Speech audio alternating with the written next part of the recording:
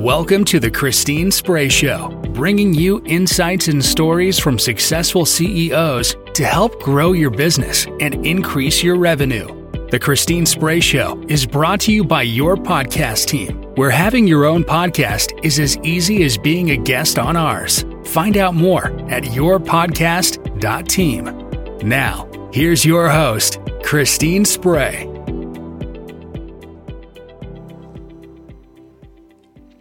Hi, I am Christine Spray, and welcome to another episode of the Christine Spray Show. For this episode, we have a guest host, David Spray, who is interviewing Chuck Drobny, the president and CEO of GlobalLogix here in Houston, Texas. Chuck has an interesting background, starting with his time at the U.S. Military Academy at West Point, and then for the next 5 years as an officer in the U.S. Army. Through his time at West Point and in the Army, he learned many lessons around leadership and shares some of them in this interview. Chuck also discusses the lessons he learned in his long, varied career and the advice he would give his 25-year-old self. Now, let's get to the show. Hi, Chuck. Welcome to the podcast. Hey, David. Good to speak to you again. How the world treating you? Yeah, it is treating me fine. And how about you? Well, we're good. You know, we have the normal ups and downs. And, you know, every day you come into work, you think that it's going to be smooth as glass and something comes up and bites you in the toes or other parts of the body. Sure. Well, I'm an accountant and I'm kind of a chronological thinker. So why don't we start at the beginning? So are you from Houston originally? No, I was born in New York City and raised on Long Island. Went to school in New York. Out of school, went into the Army. And spent about 5.5 years in the Army. And after that, I went to work for Mobil Oil. I was hired and I sold lubricating oil and fuel to riverboat operators on the Ohio River. Okay. I got married while I was in the Army and had our first child. Our son was born while we were in the Army in Hawaii.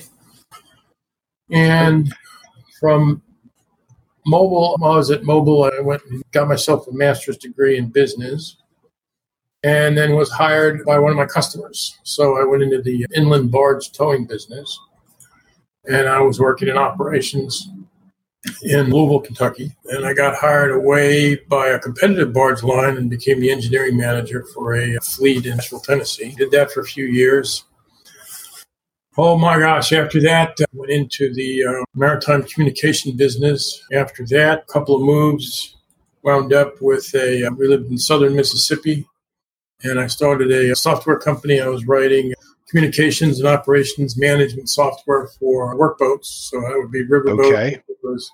offshore supply boats and fishing boats. Sold that company to a company in San Diego and actually managed that company in San Diego for a few years. After that, I went and taught some online college for, 2 or 3 years. And then in 2004, a fellow who I had done some work with called me up and asked me that proverbial question, hey, what are you doing? Which I think is code for, I think I got something going on and I might want to talk to you about it. Yeah. He told me that he was starting a oil field service company in Houston. And would I be interested? And I said, well, I only respond to offers. I don't respond to maybes. He said, well, when I get ready. So when you get ready, give me another call. And he called me back in 2006. At the time, we were living in Middle Tennessee in the Nashville area. We went from there. Yeah, I got the second phone call in 2006. He said he was ready. I said, good, I'll be in front of your desk in the morning. Flew down in Houston and told me what he was doing, made me an offer, which was better than what I was doing. So I got here in September 2006. Okay. Oh, it was good you arrived in September, so at least you just caught the tail end of the summer. Yeah, but I'd been in Houston enough times to understand. And plus, you knew what you were getting into? Yeah. Keep in mind that I lived in Gulfport, Mississippi for 10 years. Oh, that's right. I have to say that it competes very fairly with the untenable weather in Houston in the summertime. Oh, okay. So, hey, I just want to go back to something that you just kind of glossed over.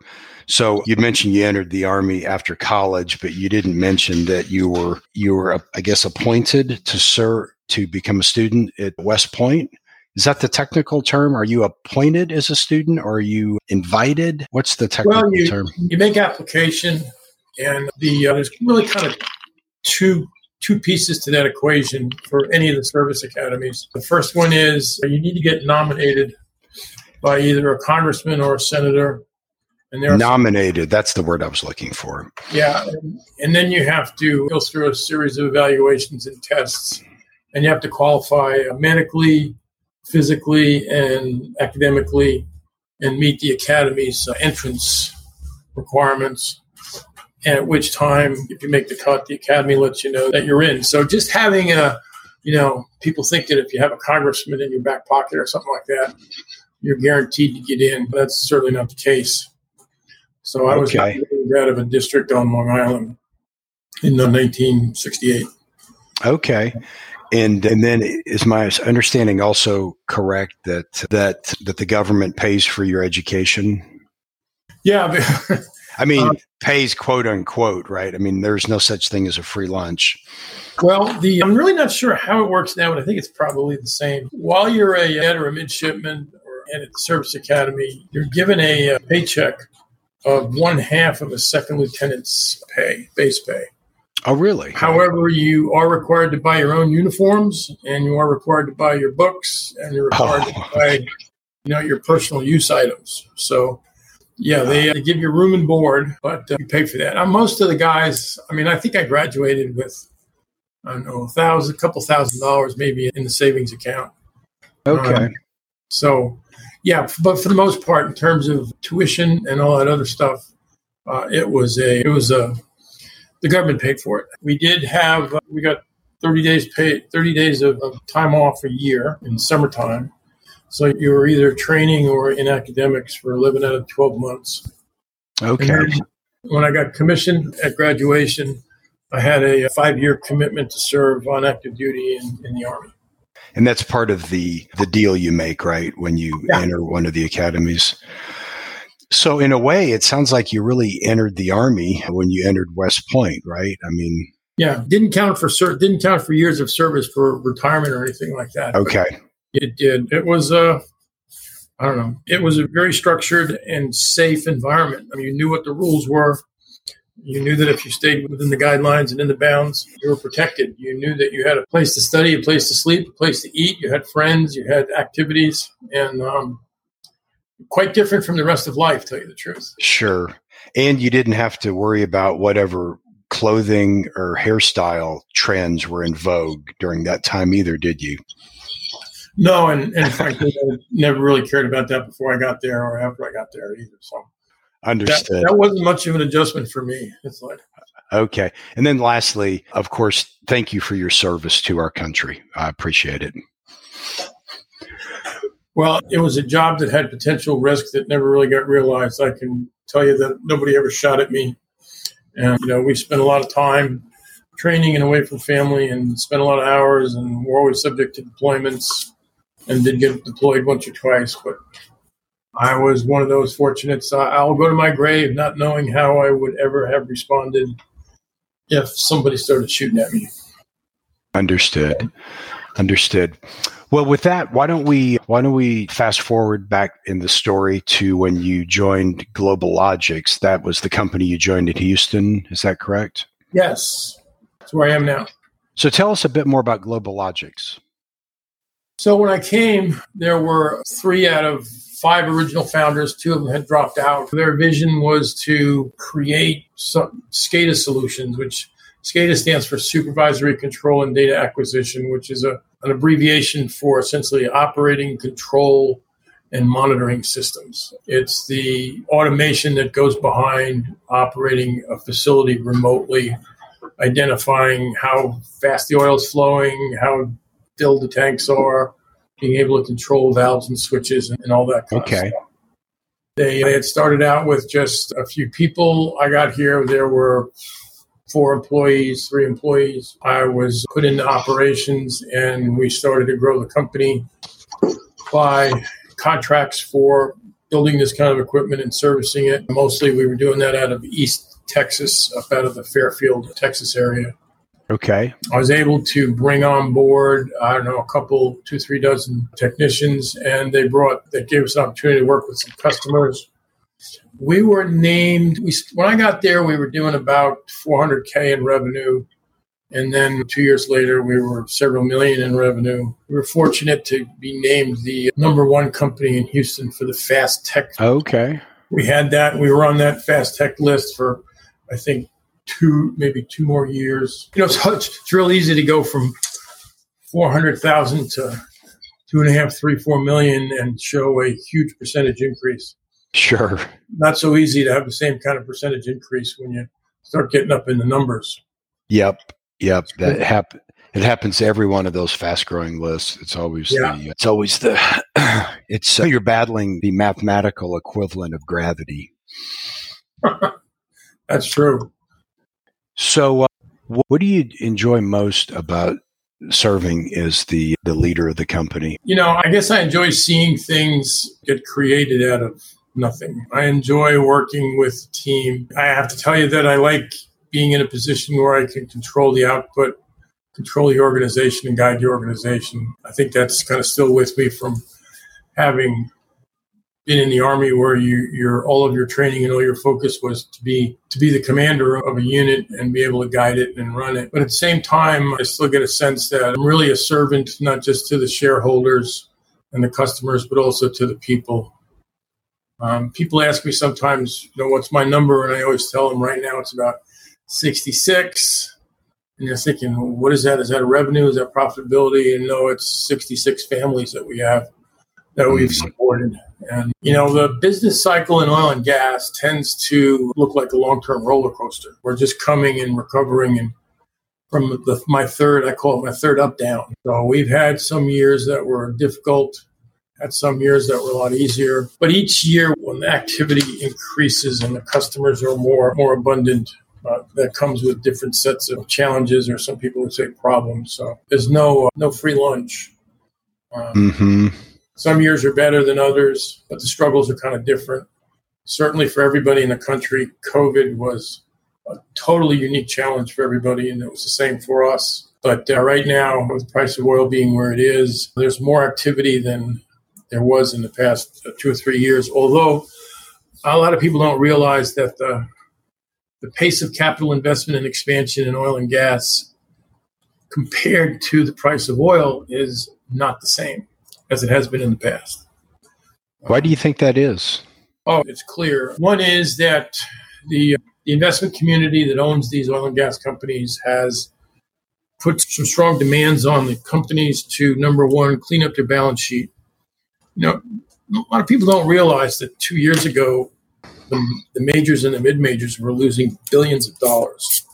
And now they're making a lot of money. But over the course of a few years, it's almost a wash. Okay. So their balance sheets have been terrible. A lot of the large majors are selling off a lot of assets. The second thing that's going on from the investment community is they want dividends. They want to see dividends paid. And that means that the cash that the companies have has to go to paying out those dividends and not doing new production. I also suspect that there's still a little bit of leeway. I think these guys are a little bit more cautious. We're seeing an awful lot of short-term starts and stops.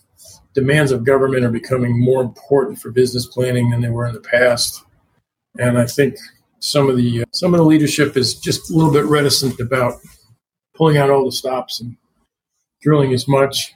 And we also have some time-lapse problems. I mean, we fundamentally shut down drilling for 2 years. So all those rigs that used to operate, there used to be 1,200 rigs operating in the U.S. Now there's 600, roughly. And, wow. A rig is not something you can go to H-E-B and pick another one off the shelf and put it in place and start working it. Sure. That's a problem. Manpower is also another huge problem. And I think that our country and our economy right now suffers from an extreme lack of people. I think we're running out of bodies. Our birth rate is low. We have, I don't know of a single company that doesn't have a help wanted sign out. And, right. I anticipated your questions and thinking about this. I hear a lot of noise and I read a lot of noise on the internet about how people don't want to go to work. They get paid to be at home. Well, the unemployment rate right now is about 3.2, I think is what the government just came out with. I don't know if you remember, but when I went to college and I studied economics, They always said that unemployment was never going to go much below 4% because there are people in transition, people changing jobs. So it was statistically impossible to go much below 4%. Well, we're there now. And a lot of those subsidies and a lot of those payments have stopped. Those COVID-related payments have stopped. So I think what we're seeing is we just don't have folks. And there may be some people who don't want to work maybe for minimum wage because they're getting by some other way, but the demand, I'm not looking for anybody at minimum wage. I'm looking for technicians. I'm looking for skilled workers. I'm looking for people, as most of these companies are. And then on top of that, you have some real fears about supply chain interruption. We've seen those. We hear about them. Computer chips. I mean, I just bought 3 vehicles from an auction in Utah. It was a law enforcement auction. We bought the 3 vehicles because we frankly can't get new ones. And I got a vehicle fleet of about 21, 22 vehicles. You can't buy new vehicles because the chips aren't there. Right. There's shortages of metal. And we haven't even begun to look and see what the global shortage on foodstuffs is going to be, with Ukraine essentially being taken out of the global mix. Ukraine and Russia both taken out of the global mix for food. I think the supply chain interruptions are going to continue, and they're going to become. We have some products that we use that the manufacturer said, well, it's 12 to 18 month lead time before you can get them. So we're using other things. So all these issues combine together to slow down the development and increasing production. Increasing oil and gas production is not a matter of just turning a valve. It's got a lot more to it. And a lot of things people don't understand about energy. And, one of the things is just because we can get it out of the ground in West Texas doesn't mean we've got pipelines that have capacity so we can move to refineries. Right. So there's a lot of issues there. And I went off on a diatribe there, and bring me back on another question. Okay. So is there any silver lining to the last couple of years, or is it pretty much, all headwinds? Wow. Any silver lining to the last couple of years? Boy, I'm hard pressed to tell you that this is what's good as to what's come out of the last few years. It's been so much disruption, so much upset. I think that we have not begun to appreciate the potential damage that we've done to our children by keeping them out of school. I am not at all confident that the vaccination program is not going to produce any intermediate or long-term effects, health effects. I think that people distrust the government more and more, and we have a government that's doubling down on controls and not having a bloody clue as to what they're doing. I think that I had predicted when all this started that we would see rises in domestic abuse, alcoholism, drug use. Fentanyl is killing more people than anything else right now. And without the last 2 years, that would not be the crisis that it is. The border is admitting millions of people who we could put to work, but I can't hire them legally because I can't get them through the I-9 process. Right. So while there are certainly folks in those migrants who we don't want to have here and we don't want to have living next to us, I think for everyone that isn't there, there's probably 50 or 100 that we'd like to have. But because we're not giving them a path to citizenship, we're marginalizing all those people, and they're becoming more likely to listen to some of the people on the extreme left who tell us that we're a bad country, we have bad people in it, and everybody hates everybody. So, interesting question, David. Is there a silver lining to any of this stuff? So it sounds like the answer is not that's readily apparent. Yeah, and if you talk to somebody who tells you that there's a silver lining, please let me know, because I'd like the encouragement. I will do that. I kind of like little mini case studies for a learning opportunity. So looking at your company, can you think of an example over the last couple of years, even let's say 5 years, of a customer situation where you all really were able to make a big impact, and maybe just kind of walk us through the situation and how you all were able to make a big impact? And you can keep the company anonymous. Yeah, we had a customer who had a pipeline that went for a good 1,000 miles, and they wanted to reverse the flow on that pipeline. And in order to do that, they needed to change the control systems for their river crossings, their pump stations, and their river crossings and pump stations. They wanted to have some commonality from one set of controls at one facility to the next. But like any other large company, they were constantly dealing with changes in their staffing and their people. We wound up building about 120 different site panels for these guys. And they asked us to enforce standards of commonality, which sometimes it was a fight with people in the company because they wanted to do it in a particular location for something different. We were able to do that for them, and we provided that sense of continuity. They did complete all of the stations, reverse the pipeline. And it went, well, I don't think they would have been able to do that with multiple companies or with some other folks. Okay. In West Texas, GlobalLogix has been around longer than any other company that does this kind of stuff. The other thing that we've done for companies is that we happily bundle or unbundle any part of our service. So whether we're designing a SCADA system for them based upon what they plan to put into their black iron, or we're building the panels, or we're programming the panels, or we're doing the installs in the field. A lot of companies come and they either want to do it all or they're only going to do a certain piece. We've never told a customer that they have to go find somebody else to perform a connected piece of their project. And that's worked out well. So our customer relationships tend to be, they're not recurring revenue, but they're sticky revenue. Okay. Companies work with us and they find that they know how we work. We accommodate our processes to meet their organizational mandates. And they never get stuck holding the bag for a communications piece or an end device piece or an install piece. We find a way to make it work for them. And I tell you that I don't think we've ever done the same set of tasks for two companies or two customers. Everything's unique. Interesting. In that reverse pipeline flow project, like how long did a project like that take from start to finish? Was it months or years? Wow, it's about 4.5, 5 years. Oh, wow. So we stuck with it with them, gave them, and I got a whole wall of documentation on that stuff. Yeah, I bet. That we did. That's a pretty long project. A lot of the projects, we have a customer now in West Texas, and their corporate leadership does not want to exclusively give one company all the work. So we kind of share the burden with another company. But we've been doing the same kind of well site build out with them for the last, 3 years we've been working for them. Okay. Usually what happens is we'll be sticky with a customer. We'll have their relationship for 3 or 4 years, and then something will change where their management changes or their mix changes. And, they're just not doing that kind of build out anymore. Okay. That makes sense. Are there particular characteristics you look for either at the company level or the individual level when you're trying to size up a company as a potential customer of yours? Is it just very black and white, or are there kind of some intangibles that come into play?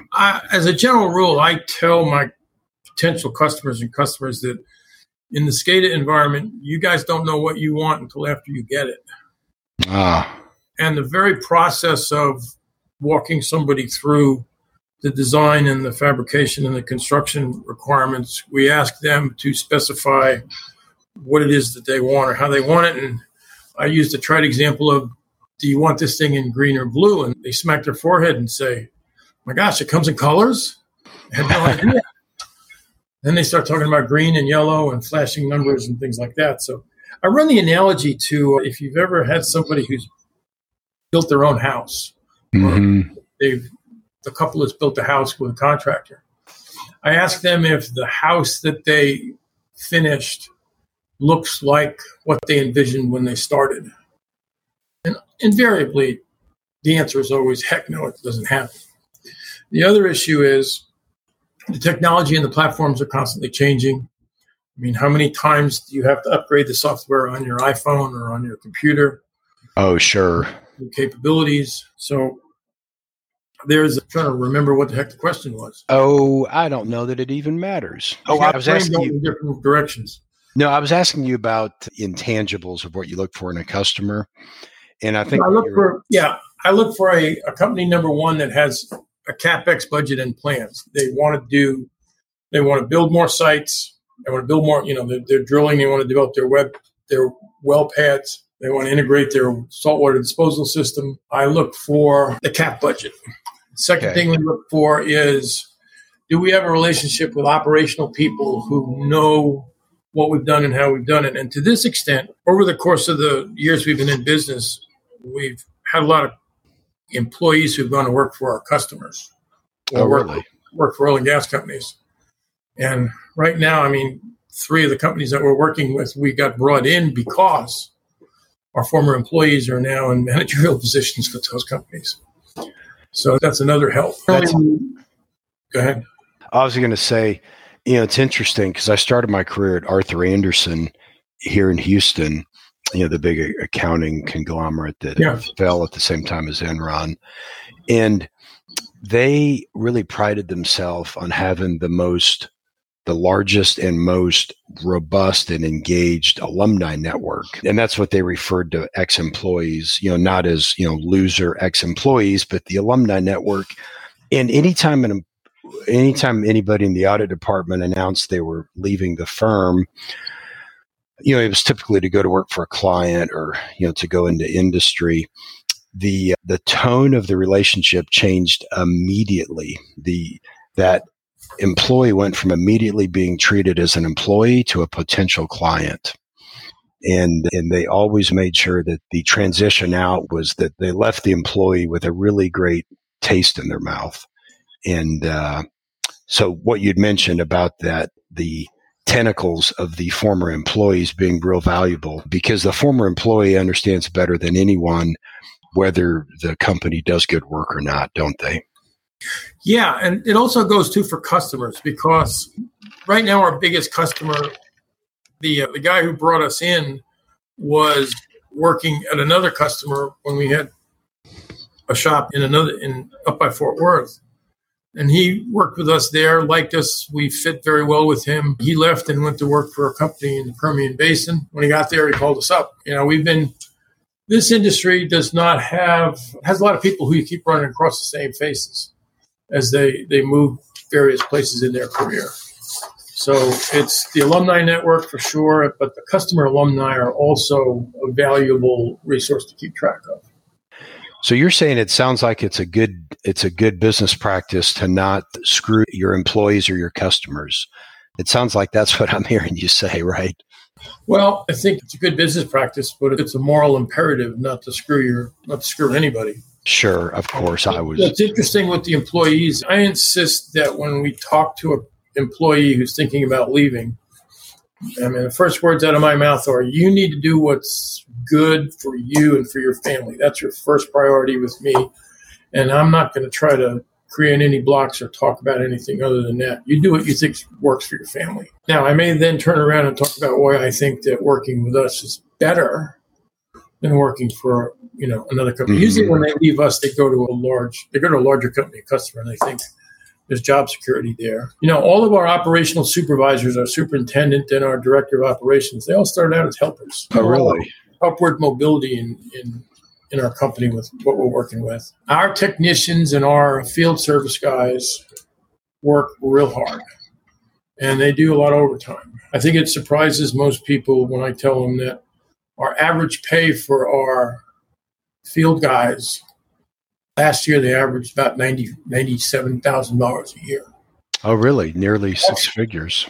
That's a lot of money for when you think about, you got to go to college and you got to do all these other things. These guys, they work hard. On some of my engineers and more technical guys, that average number is more like $115,000. Oh, wow. I got one guy who drives a truck and works on sites who darn near made as much money as I did last year. That's great. I bet you wish you had more of those people.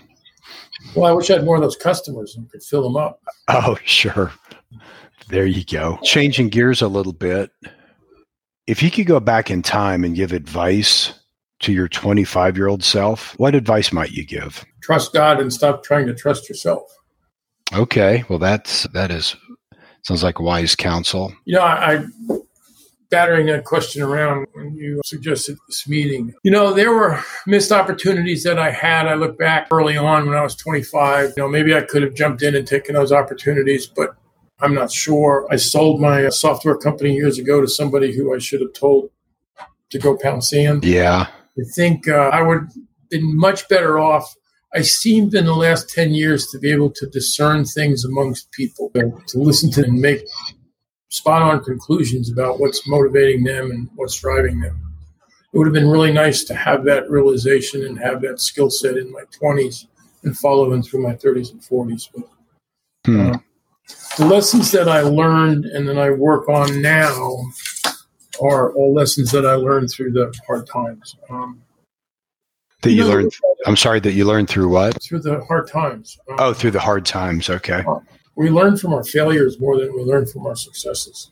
Yeah, true. Okay. So now I'd like to talk to you a bit about a more personal item.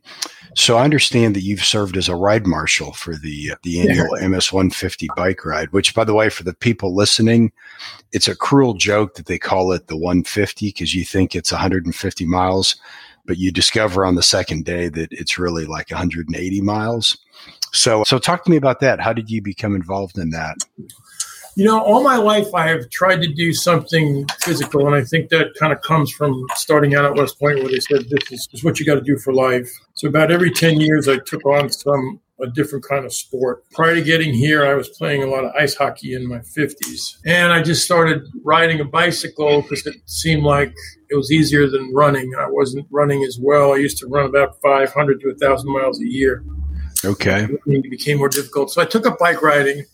And then I attended a funeral for a young man who died in a skiing accident. And his mother was talking about how he motivated her to finish the MS-150.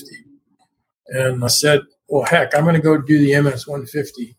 And I loved it. The MS-150 and the cycling events around Houston are, you can't go any other place where you have 10,000 people doing one activity and they all have a job. And you can go to a break area and put a few $1,000s worth of equipment down on the grass, knowing full well that it'll all be there when you come back.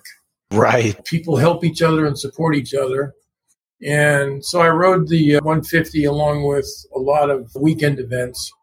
I was doing about 6,000 miles a year on the bike. I saw the ride marshals and they were helping people, and I thought, I could do that. That's pretty good. A little secret is one of the advantages of being a ride marshal is when you get to day 2 and you're getting a little tough, it's getting a little tough on you, and you're kind of wishing the next rest stop would come up. You're around the corner and there's somebody sitting there with a flat tire that needs help. So you get to the bike and look like you're doing something when it's like, okay, I'll help you change your tire and I'll catch my breath. I never really thought about that. Yeah, that's a good point. Well, I appreciate your service to the country and your service to the cycling community because I've done that ride. I think my wife's done it over 20 times and she got me into cycling. And I think we've done it together maybe 3 or 4 times. And the ride marshals and really all the volunteer people really are what make that event work as well as it does. Well, interesting about the ride marshals is this year I think there's about 120 of us, maybe 10,000 riders total. Each one of us rides for a separate team. I've been riding for the Bike Barn, which is now the Trek team. Yeah, they just recently bought them from Neil, and I forget his wife's name. No, it wasn't his wife. It was his partner. Lee is his partner. I always thought that was his wife. Okay, yeah. Couple, not his wife. So the ride marshals all pay their way. They raise their own money like everybody else does, and we pay the same fees everybody else does. If you take the ride marshals year after year and were to identify them as a separate team, we're either 3rd or 4th highest fundraisers amongst all the dozens and dozens of teams that are out there. No kidding. Yeah, we raise a fair amount of money. It's a good ride. I ride for a lady who we worked with the company for several years. She's got MS and she struggles, has good days and bad days. And I also ride for my cousin who had MS for 30 years before it took his life. So it's a cruel disease. Almost all the money that everybody raises goes straight into research and treatment. Right. There's no overhead. The companies that support the ride all provide meals and rest stop stuff, and they're all volunteers. So when you look at an organization that's funding an event, we have a very high percentage of contribution for what money that's raised. So it's a good Houston event. Yeah, agreed. Tell people who are thinking about riding, if you can ride a 30-mile event ride on any other week, you probably get yourself through the 150. My favorite time as a ride marshal was on day 2 when people start to lag. Man, I give him the John Wayne speeches. Yeah. Which one of his speeches? The Iwo Jima John Wayne speech or the Western John Wayne speeches? I give him the spirit from, I know it's hard. It's supposed to be hard. If it was easy, then everybody would be doing it and it wouldn't be worth doing. I usually try to ask him about the people who they raise money from because everybody raises their own funds. Right. I said, now, did you tell these people that you were going to try to ride the 150 or that you were going to finish? They always say finish. I say, so you're not going to let those people down. And every now and then I'll find somebody who looks like a strong rider who's fading, and I'll talk to usually a young man and say, look, I want you to grab one of those people and I want you to go with them and make sure that they finish with you. It seems to work out. A lot of good people rise to the occasion when you challenge them. If you make things easy for good people, sometimes they're not interested. Sounds like you've had some experience in leadership development through your lifetime, starting back when you were 18, I suppose. Yeah. Well, I always, my trick question to people is, what do you think is the most important characteristic that a successful leader should have? And a lot of times it takes a lot of people a long time to come up with the answer, but the answer is you have to have a servant's heart. And any effective leader has always recognized that those people are not working for him or her. He's working for them. And when you do that and people see that you're going to fill your role, people want me to run the company and lead the company. They don't want me to follow. But when they recognize that you're in it for them, they will crawl through cut glass on their hands and knees, pick up their end of it. But you got to show it on your side. And I tell you, I heard a great example of that. I'd interviewed another person for Christine's podcast, and the episode went live. I think it was 2 or 3 episodes ago. And the guy has a business that, kind of a blue collar technician heavy workforce. And at their facility, they have a nice, concrete parking lot and, nice parking spots right out front of the building. But he said that he intentionally parks around the side of the building, like in the mud, to keep the clean, level, flat concrete spots for his crew. And I always thought that was really interesting. And I bet that really does engender loyalty when they see the boss man who could have, the sign, right next to the entrance, right, reserved for the boss man. But instead he was, parks around the side of the building.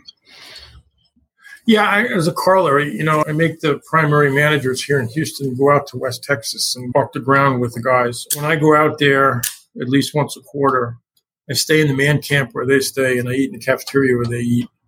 And I don't let people go out and stay in hotels out there where the guys are staying. So, they appreciate that. But it's kind of different. And some people want you to be the president, and they want you to be the leader, and they want you to have all the answers. Other people want you to ask them questions and look for their opinion. To some extent, if you're going to be successful style-wise, you got to be a little bit of a chameleon. You just got to figure out what color those people want you to be. You got to be fair and you got to be consistent, but you got to deal with people individually and show them what they're looking for. And when you show them that, they come through on their end. Now, that's great insight. We're down to just our final few questions. What's the biggest life lesson you learned at the Academy? I think the biggest life lesson I learned that's helped me was from Sergeant Major, who told me to make sure I walk the ground. Don't ever ask any troops to go over any ground that you haven't walked. Make sure that you can experience what they've experienced, and you don't ask them to do something that you're not willing to do, and that they have to know that you're willing to do that. Doesn't mean I got to do that all the time. It just means they got to know that I don't hold myself above it. He essentially grabbed me and said, don't you ever look at a map and then tell somebody to go there and then go there. He says, you better go walk that ground first. Don't ask somebody to follow you someplace where you haven't been. And what's the importance, just, I guess tactically, of walking that ground? Is it just because it looks different on the ground than on the map, and there's stuff that's, gullies and stuff that's not on the map? Is that it? Or is it more of a psychological aspect, or is it both? Well, you get an appreciation for what the people do. When I make my guys drive out to West Texas because our employees have to do that all the time. I want them to realize just how hard it is to drive out there and drive back. I want them to realize what the hot sun is like. I want them to realize what it's like when there's wind and rain. And to a certain extent, you get to see what's on the, when you do that, there used to be an expression called management by walking around. And what it is, you wind up seeing and hearing and feeling and tasting and smelling little bits of glass that you can form into a mosaic that really paint the picture well, rather than just reading a spreadsheet or looking at some numbers or listening to a report. I don't know if that answered your question well enough, but it does. No, I think to summarize that, you felt like one of your biggest life lessons was to make sure that you always walk the ground before you ask your troops to go walk that ground.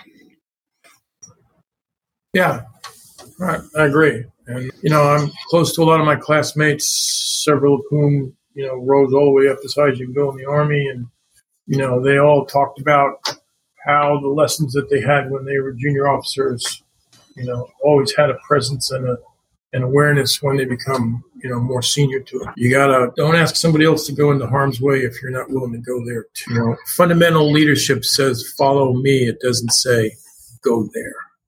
Right. No, I like that. I really appreciate that perspective.